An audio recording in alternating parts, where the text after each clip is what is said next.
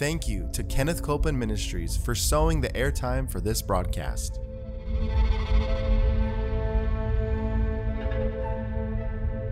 There's enough power in every sick room and in every hospital room to raise up that sick one. That may be describing you. You may be in a sick room. You may be in a hospital room. And I want to remind you, power is present. That power is there to do a work. Believe in what's present, not trying to get something, but notice that He's already made it yours. It's present right where you're at. Say, I receive that power. I receive that power. I receive it right now. I receive it right now. From the top of my head. The top of my head. The soles of my feet. The soles of my feet.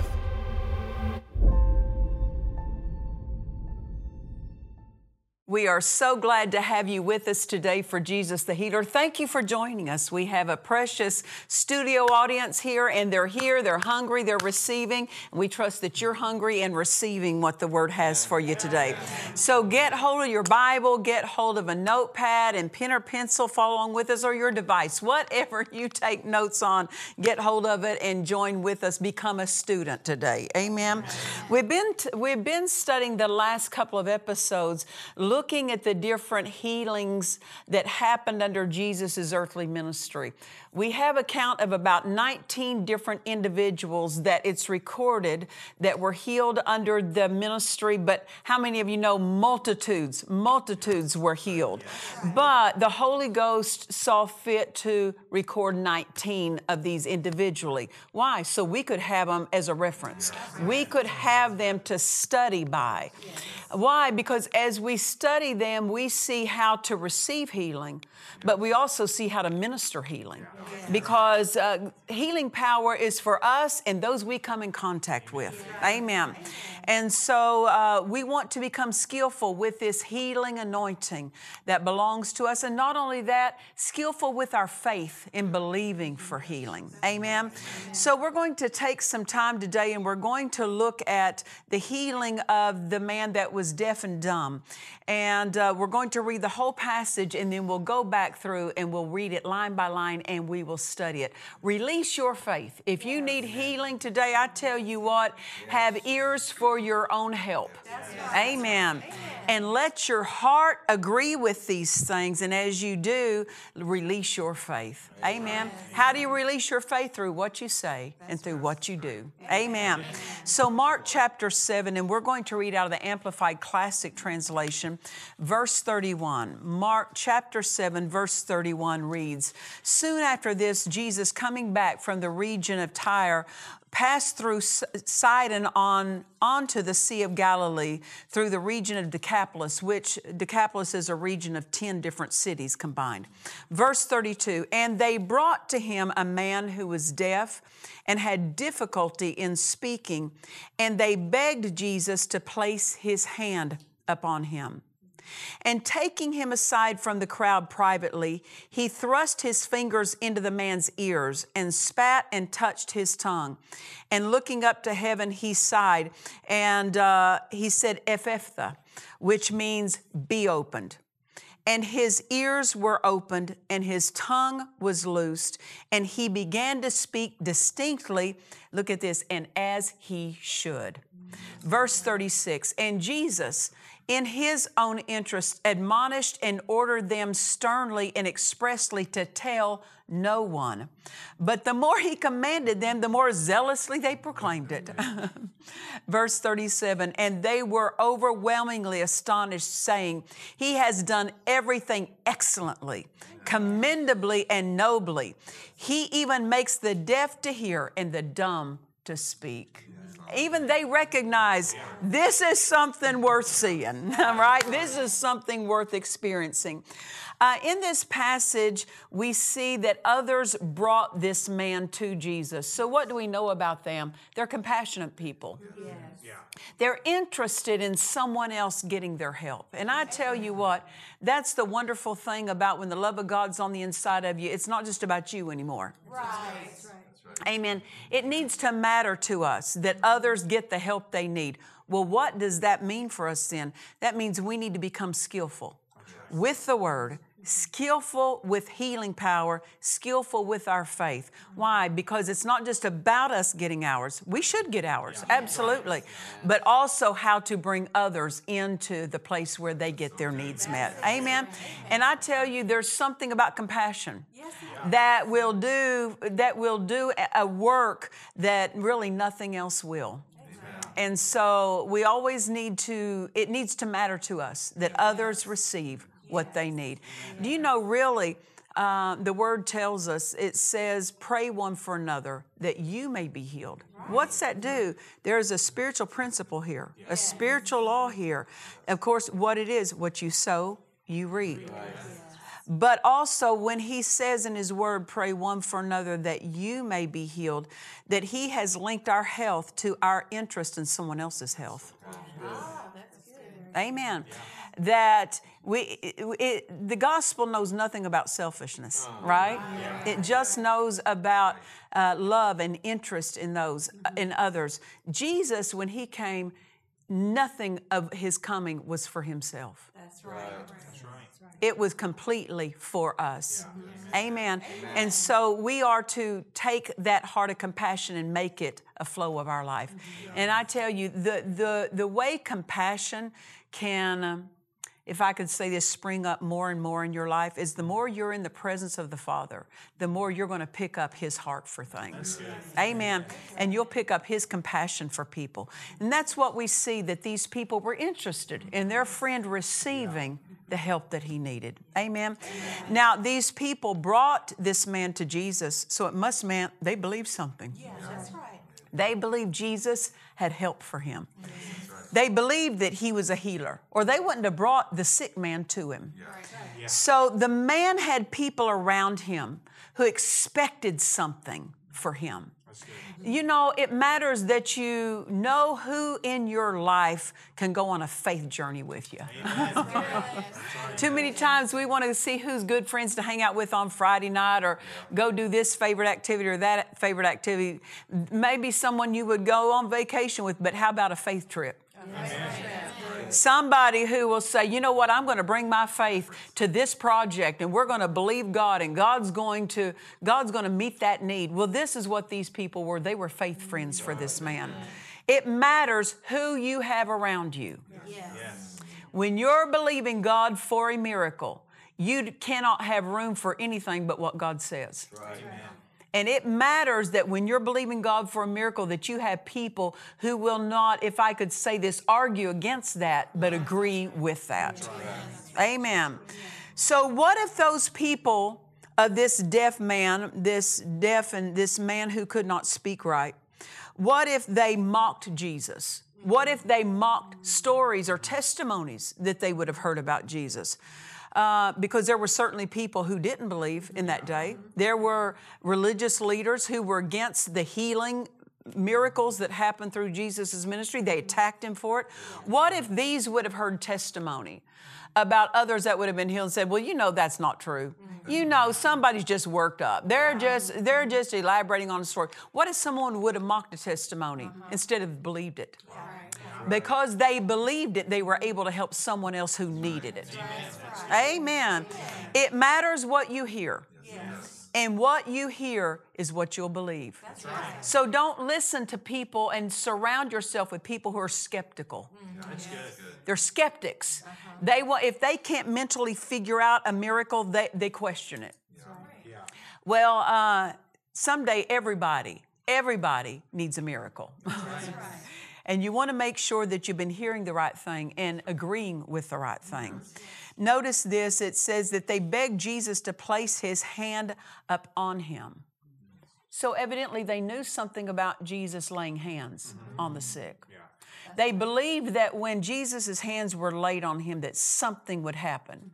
So notice this is what they asked for. They asked for Jesus to lay hands on him, and He did exactly what they asked. Yes, He did.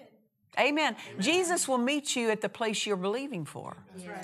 Wherever your faith is, He'll meet you there. Remember, the centurion soldier said, speak the word only, and my servant shall be healed. And so Jesus spoke the word. Here they said, lay your hands on him. So he laid his hands on him. Why? He meets us where we're at. He meets us with what our faith is asking for. Amen. And so we see this is one valid way of ministering to the sick, is lay hands on the sick. We're instructed, all believers, lay hands on the sick and they shall recover. That's not just an instruction given to ministers. That's an instruction given to every member of the body of Christ. And I believe that we will all stand before Jesus one day and answer for, did we do that? Yes. Well, it's not, did my pastor do that? Or did I go to a church that did that? When the word says lay hands on the sick, that's a command. That's not a suggestion. That's a command. Lay hands on the sick, and here's what will happen. They shall recover. When you lay hands on someone to be healed, you are authorized and commanded to tell them, you shall recover. Amen. That's what the word says. So we need to make sure that we're laying hands on the sick. And not only that, we have to do it and learn and skillfully. Skill learns this, there's an appropriate way. There's an appropriate time. There's an appropriate place. Amen. And so following the Holy Ghost, He will help you do it in a way that the person in need can best receive. That's good. Amen. Do you know, really, this is the only instruction in the New Testament we have where believers should lay hands on the sick. Excuse me, or should lay hands on someone, is regarding the sick. Yes, that's true. There's no scripture that tells you to lay hands on others for other things, but this one, it specifies, lay hands on the sick, and they shall recover. That means that we should all become skillful in this flow of ministering healing and receiving healing. Amen. Verse 33, we see these words, and it says, and taking him aside, Jesus took him aside from the crowd privately. So since using this word crowd, we get the idea that there was more gathered there than just the people who brought the man. Right? We get this word crowd. So Jesus takes the man aside from the crowd. Why did he do that? I would say for two reasons. Although others brought the man to Jesus, ultimately, whether someone receives is between the man and Jesus. That's right. That's right. Someone can point you to the Lord, but no one can make you receive. That's right. You know, growing up, my dad was a cotton and wheat farmer. He had cattle at times, and of course we had horses. And it was a common phrase: you can take a horse to water, but you can't make him drink. Right. That's right. Meaning you can set him up to have everything he needs supplied, but you still can't make him take it in. And others could bring this man to Jesus, but it was going to be ultimately between the man and Jesus. That's good, man. Yeah. In a crowd, not only that, in a crowd you can have hindrances. That's right. Someone can just be there as a spectator and not joining their faith. You know, could I say this to you? Whenever you're in a church service and your pastor or a minister is there and they're laying hands on the sick, add your faith. I mean, actively release your faith.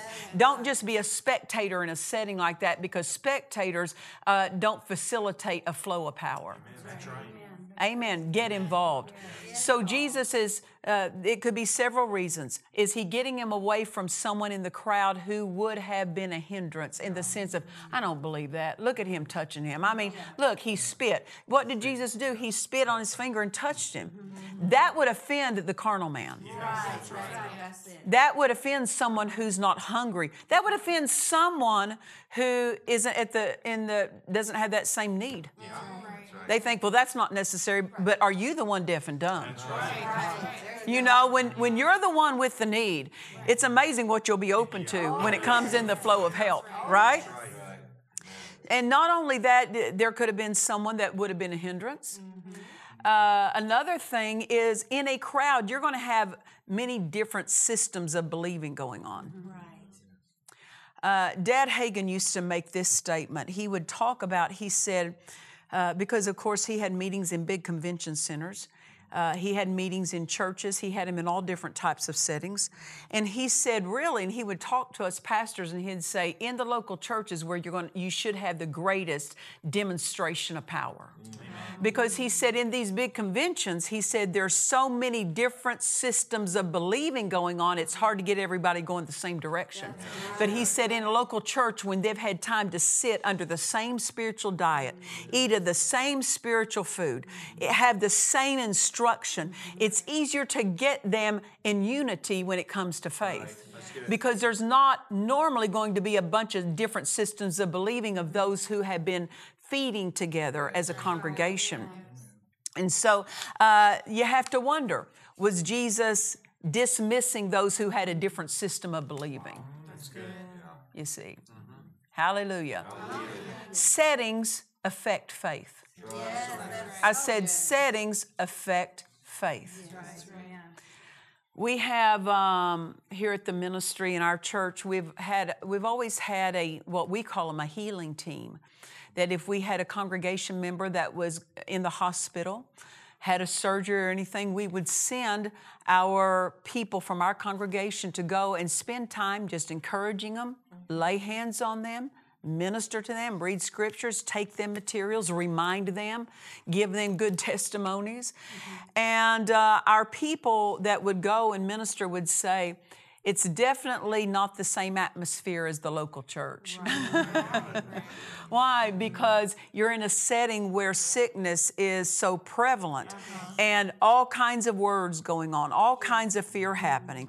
And I tell you what, the devil takes advantage of people when they're not in a atmosphere of faith to try to bombard their minds, try to trouble them. And so we see this. It matters that when you're believing God for a miracle, you don't surround yourself with unbelief. That's right. Settings matter. Can I, now think about it this way. You have a young man who's in love with this gal he's been dating. He decides he's going to ask her to marry him. If he's sensitive, if he's wanting a good response to his proposal, he's wanting the outcome of a yes, he's going to think about where is he going to ask her? That's good. That's right. That's good. Who is going to be present? He's going to think about the setting. The setting. Because the setting matters to the moment. Amen. I saw a recording that somebody that proposed to somebody, and evidently she did not like the setting he chose. And it was in the middle of a big ball game. You know, people do it all kinds of different ways. They'll show it up like up on a screen or something like this. But this man just got down in a crowd of strangers, and just in the middle of the game, just asked her to marry him. And she goes, "Are you kidding me? Right here, right now, this is what you thought would be appropriate." And she walked off. Well, setting mattered. I said setting mattered. The outcome you want, you have to consider the setting. Amen. Sometimes you can't control the setting, but if you can, get the most favorable setting to faith. Amen. Amen. I remember my husband talking about years ago in one of the first church he pastored, that there was a woman that had I think she was like only in her 30s, and she ended up having a stroke, which was very unusual. And the doctors said, there was too much damage. She was in a coma. They said if she comes out, there will be brain damage. She'll be crippled. It was all kinds of, the report was negative on every front. And her husband had been part of my husband's church for years. And so her husband went in there and he started turning on healing tapes of my husband preaching. And then her family, who did not attend that church, and I don't know if they attended a church or what church they would have attended, but they were not in agreement with him playing these healing tapes. So every time they would come in, they would turn off the word. And he told them, he said, she needs to hear, her spirit needs to hear the word. Because although her body can't respond, her spirit is not asleep. Her spirit can still hear and take in. And he says, I want her to have faith words going in. And he said, so that's why I have it on, not because she's awake, but because I want the atmosphere. And I want her to hear. Well, they didn't understand that, and they were quite adamant that that be turned off. And so he had to make a hard choice. And he kicked her family out of the room and said, I know she's your daughter, but she's my wife. And I'm believing God for her to be restored. And she was restored. But if he had not have been willing to make someone unhappy, and you don't do things like that in a way, you do them as peacefully and as much in love as you can, but you have to know faith is a fight. Faith is a fight. And the devil will use sometimes those who are close to us to make our fight of faith ineffective. And so we have to guard the atmosphere, guard the setting so that the Holy Spirit is honored. So that God's power is reverenced. Amen. And so it's not always easy to get people healed in certain settings.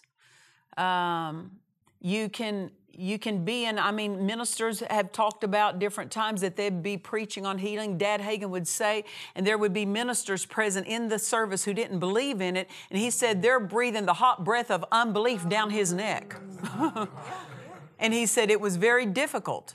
And then they'd say, see, this stuff doesn't work. Well, see, they'd charge the atmosphere with unbelief and doubt. And then tried to see if he could do something then, about ministering healing to people. So it does matter. And sometimes you're not in a setting and you don't have control over the setting. I tell you what, the power of God is great. Amen. But if you can make the setting more conducive to faith, do it.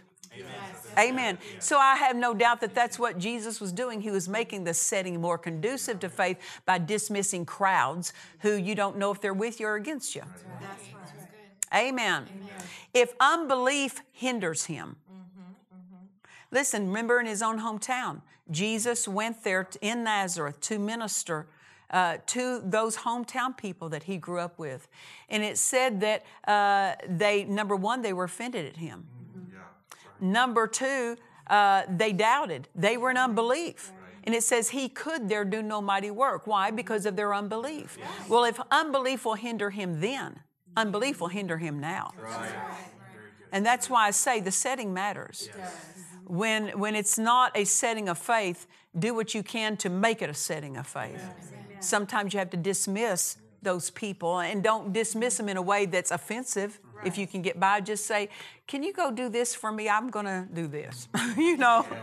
Just do it as nicely as you can. But I tell you what, when you're in a fight of faith, sometimes you just have to go against what people would choose for you to do. That's right.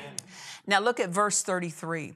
It says, in taking him aside from the crowd privately, Jesus thrust his fingers into the man's ears, and he spat and touched his tongue. So evidently Jesus spit on his finger and then touched the man's tongue with that finger. Yeah. Amen. Why did he do that? You don't see Jesus do that every time he ministered to someone like that. No doubt he's following the leading of the Spirit. Yes. When you're part of skill in ministering healing is following the leading of the Spirit. How does he tell you to minister to someone?